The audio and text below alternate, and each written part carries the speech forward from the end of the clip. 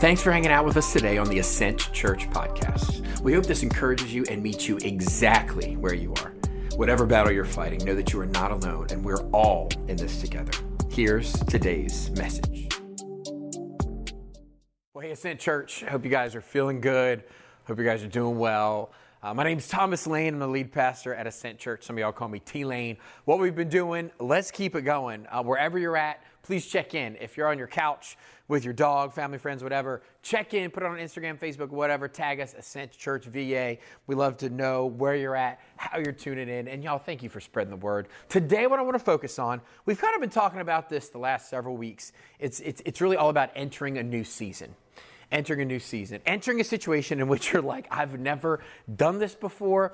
I've never been in this situation before, especially if you feel a little unqualified or underqualified, right? Is anyone in the house right on? And you can put your hands up. I know we're not like in the same room, but it's okay. Have you ever felt like unqualified for something? How about something that you got into in the last 3-4 weeks? This could be with work, with family, anything. I think a lot of us feel that. I think it's kind of a universal thing right now, not only in our city, but state, even our country, we all feel a little unqualified. What I want to talk to you about today is one of my favorite stories in the entire Bible. This is in the Old Testament. It's in the book of Joshua. Maybe you're familiar with the story. I can't tell you all of it. It's so much, but I'll give you a little summary right now. Moses had led God's people, the Israelites, out of slavery in Egypt, and he led them through the promised land. For 40 years, they wandered around. There were temptations, trials, battles. God did all this stuff. So much happened.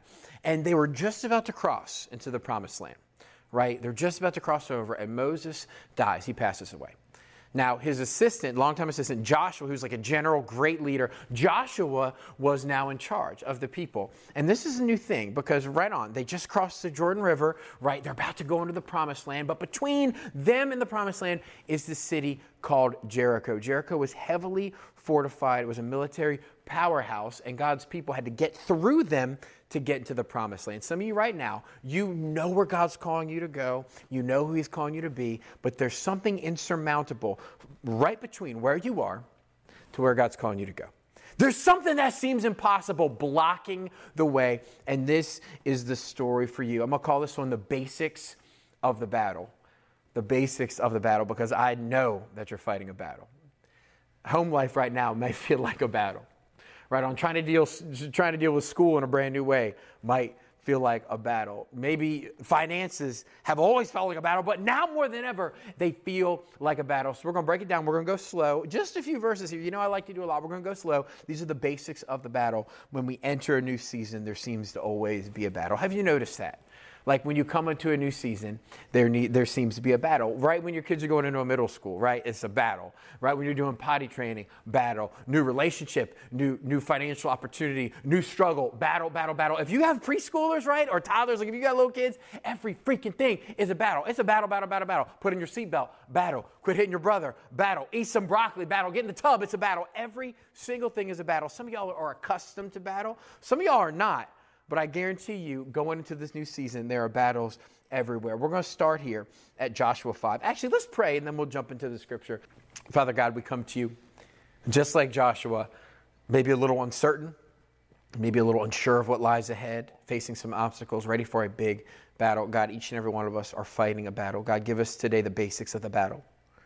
As we get ready, as we prepare our hearts to fight whatever you have for us, God, you know what battle we're fighting. God, we lay it at your feet. If it's a financial battle, if it's a relational battle, if it's something with our kids or their futures, whatever, God, we give it to you. We ask for your help, and we ask for the victory.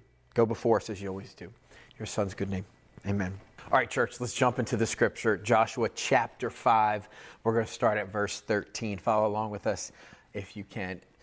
Now, when Joshua was near Jericho, all right, he's near Jericho. There's kind of this pause, this time out. There's kind of this build up.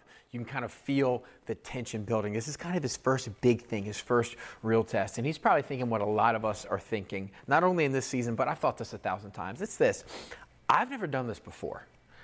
Like, I've never done this before. I love that the Bible is full of people. I love that God chose to work through people who can honestly look around and say, I've never done this before, because it's so relatable for me, because that's how I feel right now. We've never done church online before. We've never had to pull our kids out of preschool before and do things at home. It's so tough. I've never done this before. Now, everything they had been through was challenging, but I think this was the toughest. I mean, think about it. Pandemic, never done this before. Work from home, I've never done this before. Homeschool till June 10th. What? For the rest of the year. What? Stay home till June 10th? What the heck? I've never done this before. I don't know what to do. Working from home, got kids busting into my Zoom calls when I'm doing work. I've never done this before. This is new ground for all of us, and I'm so glad that we have someone like Joshua who can relate. I've never done this before. Let's go back and read that verse again. It says, now when Joshua was near Jericho, I love these next three words, he looked up. He looked up, because I think sometimes when we read the Bible or we hear it in a song or a sermon or something or a devotional, I think sometimes we go so quickly, we miss like the weight of what God packed in there. Because usually when you're reading this, and I've read this so many times, I've missed that. He looked up. But if you think about it, in order to look up, you have to first be looking down. And I love that, because that's sometimes the position of our hearts going into a battle, going into a new season. We're looking down. We might not notice it, but we look down. I want to ask you, are you looking down? Like, how are you? Like, how's your mental health? Like, are you sleeping? Are you resting? Are you reading the Bible? Are you spending time with God? Like, how are you? Are you looking down? Are you downcast? Are you downcast because of your 401k? Are you downcast because of a financial opportunity? Are you just downcast? Are you looking down? Joshua was looking down, and that encourages me. Right? And there's so many places in God's word where it tells us to look up. One of my favorites is Psalm 121, verse 1. Follow me. It says, I lift up my eyes to the hills. Where does my help come from? My help comes from the Lord, the maker of heaven and earth. I came to tell you, lift your eyes. Your help comes from the Lord. He made the heavens, He made the earth, and I came to tell you, He can make a way for you in the season you're in. He can make a way for you in the battle that you're fighting. There's no reason right now to have your head down other than to be praying to Him. That's the only reason. To put your head down, to pause and to say, God, I need you in this season. I need your presence. I need your strength. I need you to make a way where there seems to be no way. But that's the only reason. If you are in Christ, that's the only reason I'll grant you that you should have your head down in this season. Because listen, we should lift our eyes up. I know it's tough. I know it's uncertain. I know you could say, I've never done this before, but may we be a people that can boldly and with confidence throw off fear, throw off timidity, and say, listen, I'm going to lift my eyes. Joshua had his eyes down. He's going to lift his eyes. So let's recap again. It's a lot. It says, now when Joshua was near Jericho, he looked up and saw a man standing in front of him with a drawn sword in his hand. This is a threatening pose. Imagine you're hanging out, you think you're alone, you're looking down. By the time you look up, you see someone armed with a sword ready for battle. Joshua went up to him and asked, are you for us or for our enemies? Now, I love Joshua's attitude, right? He's kind of how a lot of us are in this time. You can tell the dude's a little on edge. First off, he's the leader. He's an important dude. He's off by himself, which may not be smart before a battle. He sees this armed person just standing there. He's ready to go. He's rolling up his sleeves, son. He's like, let's go. Are you for us or for our enemies? He's aggressive. He's ready to go. I've just noticed this. Maybe it's just me. I think it's you too. But when we are on edge, we tend to polarize. We tend to polarize people. We tend to polarize things. That's what Joshua does. He's like, are you with me or are you against me? Are you fighting for me or are you fighting against me? I don't know if you noticed that, but our society has this thing where we really polarize people, don't we? Especially now. Like, we almost have this idea of like, hey, do you agree with me or do you hate me? Like, we almost in our society don't have this option of, hey, you can disagree and we can be civil. You can disagree and we can be friends. It's almost like, hey, do you agree with me and do you love me? Or do you disagree with me and hate my guts? Like, we don't have a third way. I don't know why we do that, but I think we do that as a culture. Are you with me or against me? Do you agree with me or do you hate my guts? Are you a Republican or are you a Democrat? Are you a good guy or are you a bad guy? Now, listen, I've seen so much negativity online about how leaders are handling this situation, how the government is handling the situation. Can we just slow down for a second and acknowledge this is really hard? And they, just like you, just like Joshua, they've never done this before. okay? I see so many people whining and complaining and being negative. Listen, if you're a Christian, right on, we're supposed to speak life. We're not supposed to gossip. We're not supposed to talk smack. We're supposed to be the light of the world and the salt of the earth. And I'm not saying you can't have an opinion, absolutely. But I don't know about you, but like when I get on Facebook or Instagram or, I'm on my phone, there's so much negativity in the world. I don't think the world is looking for any more negativity right now or criticism, right? And I'm not trying to be hard to you because, listen, my life is a mess too. All right, I wouldn't want you just popping in my house, okay? My life is messy, messy, messy, messy. And I have my moments, and I'm sure you do too. But I see some of y'all, you're pretty harsh towards the government or towards leaders. And listen, I know for a fact, because I know you, I love you enough to tell you this. I know for a fact your life is a mess. It is. It is. You wouldn't want someone just popping in. I know your life is a total mess. And you're having a tough time handling work and your finances and your kids. And you're coming at our leaders, saying, hey, why are you having a tough time leading the country? Why are you struggling with this and that? Listen, you can't even really lead your house super well, right? It's messy. It's hard. And you're going to come at someone struggling to lead at a bigger stage, the state, the country. Guys, let's slow down a little bit, okay? Let's slow down. Let's not be as aggressive as Joshua is. Let's not be as polarizing. Let's see, look, how can we pray for our leaders? How can we help? How can we encourage somebody? Let's just not come at people. Let's just not be aggressive. I don't think the world needs any more negativity right this moment. I'm not saying don't dialogue. I'm not saying don't share your thoughts. No. I'm saying let's cool it a little bit. Let's show some grace. All right, y'all, let's move on to verse 14. Neither, he replied, but as commander of the army of the Lord, I have now come. Then Joshua fell face down to the ground in reverence, and he asked him, what message does my Lord have for his servant? I think in tough times, like Joshua's going through, like we're going through, I think when we look at God, or when God comes to us, we're really polarizing. I think we're polarizing with people, but I think with God as well. Because if you notice what he said essentially, are you for me or against me? Are you here to help me or are you here to fight me? I think we do the same thing with God. I know so many churches praying for a miracle. And that's awesome, right? Like, I'm not saying don't do that. Don't quote me on that.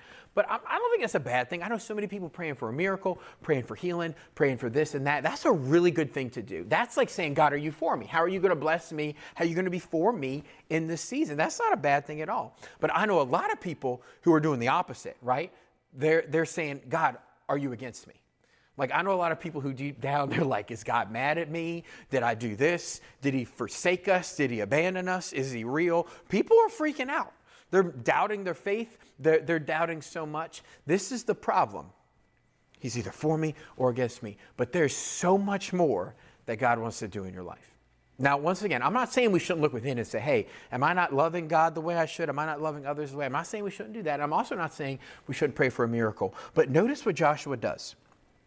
He says, right? He says, what message does my Lord have for his servant? Sometimes I think we need to forget or kind of walk away from the concept of God as warrior all the time because we love to talk about that and realize that God is also teacher, right? God is warrior, but he's also teacher. And I love this. He's saying, what message does the Lord have for me? Let's be a church that also asks that. Let's ask for a miracle. Let's look within and be introspective. But let's also say, hey, what message do you have for me?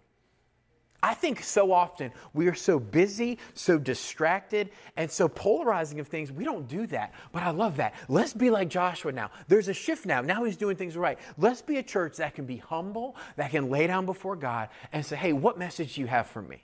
What would happen if your family did that? If you did that? If you said, God, how do you want me to lead my family through this season? How do you want me to use my finances in this season to bless the church, to bless others? How do you want me, God, to use all this downtime that I now have to bless the city, to bless others? God, what message do you have for his servant? Let's position ourselves as servants. Let's do that. And let's ask God, what message do you have for me? That's better. That's way better. Let's ask some questions. Not just saying, God's out to get me, and not just saying, oh, what miracle are we going to see? Let's ask some questions. What message do you have for me? And yes, what he does teach Joshua. He does give him the message on how to how to take down the city of Jericho. That's awesome. That's great. But before he does that, the first thing he says is this. This is easy to miss. right? This is it. Because listen, Joshua says, hey, what message does the Lord have for me? This is the first thing he says, 15. The commander of the Lord's army replied. This is the message. This is the first part of the message. It's this. It's take off your sandals, for the place where you are standing is holy. And Joshua did so. You see, we have this idea that the struggle is bad. The in-between is bad. And all this build up for the battle and the battle itself, like there's so much confusion and tension here. But we have this idea that the struggle is bad, the in-between is bad. And it's kind of like, hey, I'll get through this season and then I'll be on the holy ground, right? Like I'll get through all this stuff that I'm dealing with and then I'll get to the holy ground. It's like some of you, let's be honest, you're like, hey, when I get that new car, I'll be on holy ground. When I get back to work, baby, I'll be on holy ground. Some of you are like, when I finally get me a man, right? I'll be on holy ground. When school finally starts back up, somebody praise him, I'll be on holy ground. That's what some of us are thinking. When I get there, I'll be on holy ground. But the messenger comes to Joshua, looks him straight in the eye, and he says, listen, you need to know the battle is holy ground. The in-between is holy ground. The waiting is holy ground. So take off your shoes because the place you are standing is holy ground. And I came to tell you, whatever you're going through right now, take off your shoes because you are standing on holy ground. We forget that God is active. We forget that he's working. We forget that he's present, but he's just as active now. He may be more active than ever before. The place in which you are standing is holy ground. It's holy ground. It's a holy thing. But listen, here's what I want to break this down. If you're taking notes, please write this down. Listen, the in-between is holy ground. It is. The battle itself is holy ground. And some of you are mad, but listen, you're like, I can't get to church. You're still on holy ground. You're like, I can't get to group. You're still on holy ground. Listen to me. If you're in between, if you are struggling, if you are fighting, guess what? You are on holy ground. God is present. God is active. God is moving. You are on holy ground, and you are exactly where you need to be in this season. I know it's frustrating. I know it's hard, but it's still holy. He said, take off your shoes, for the place where you are standing is holy ground.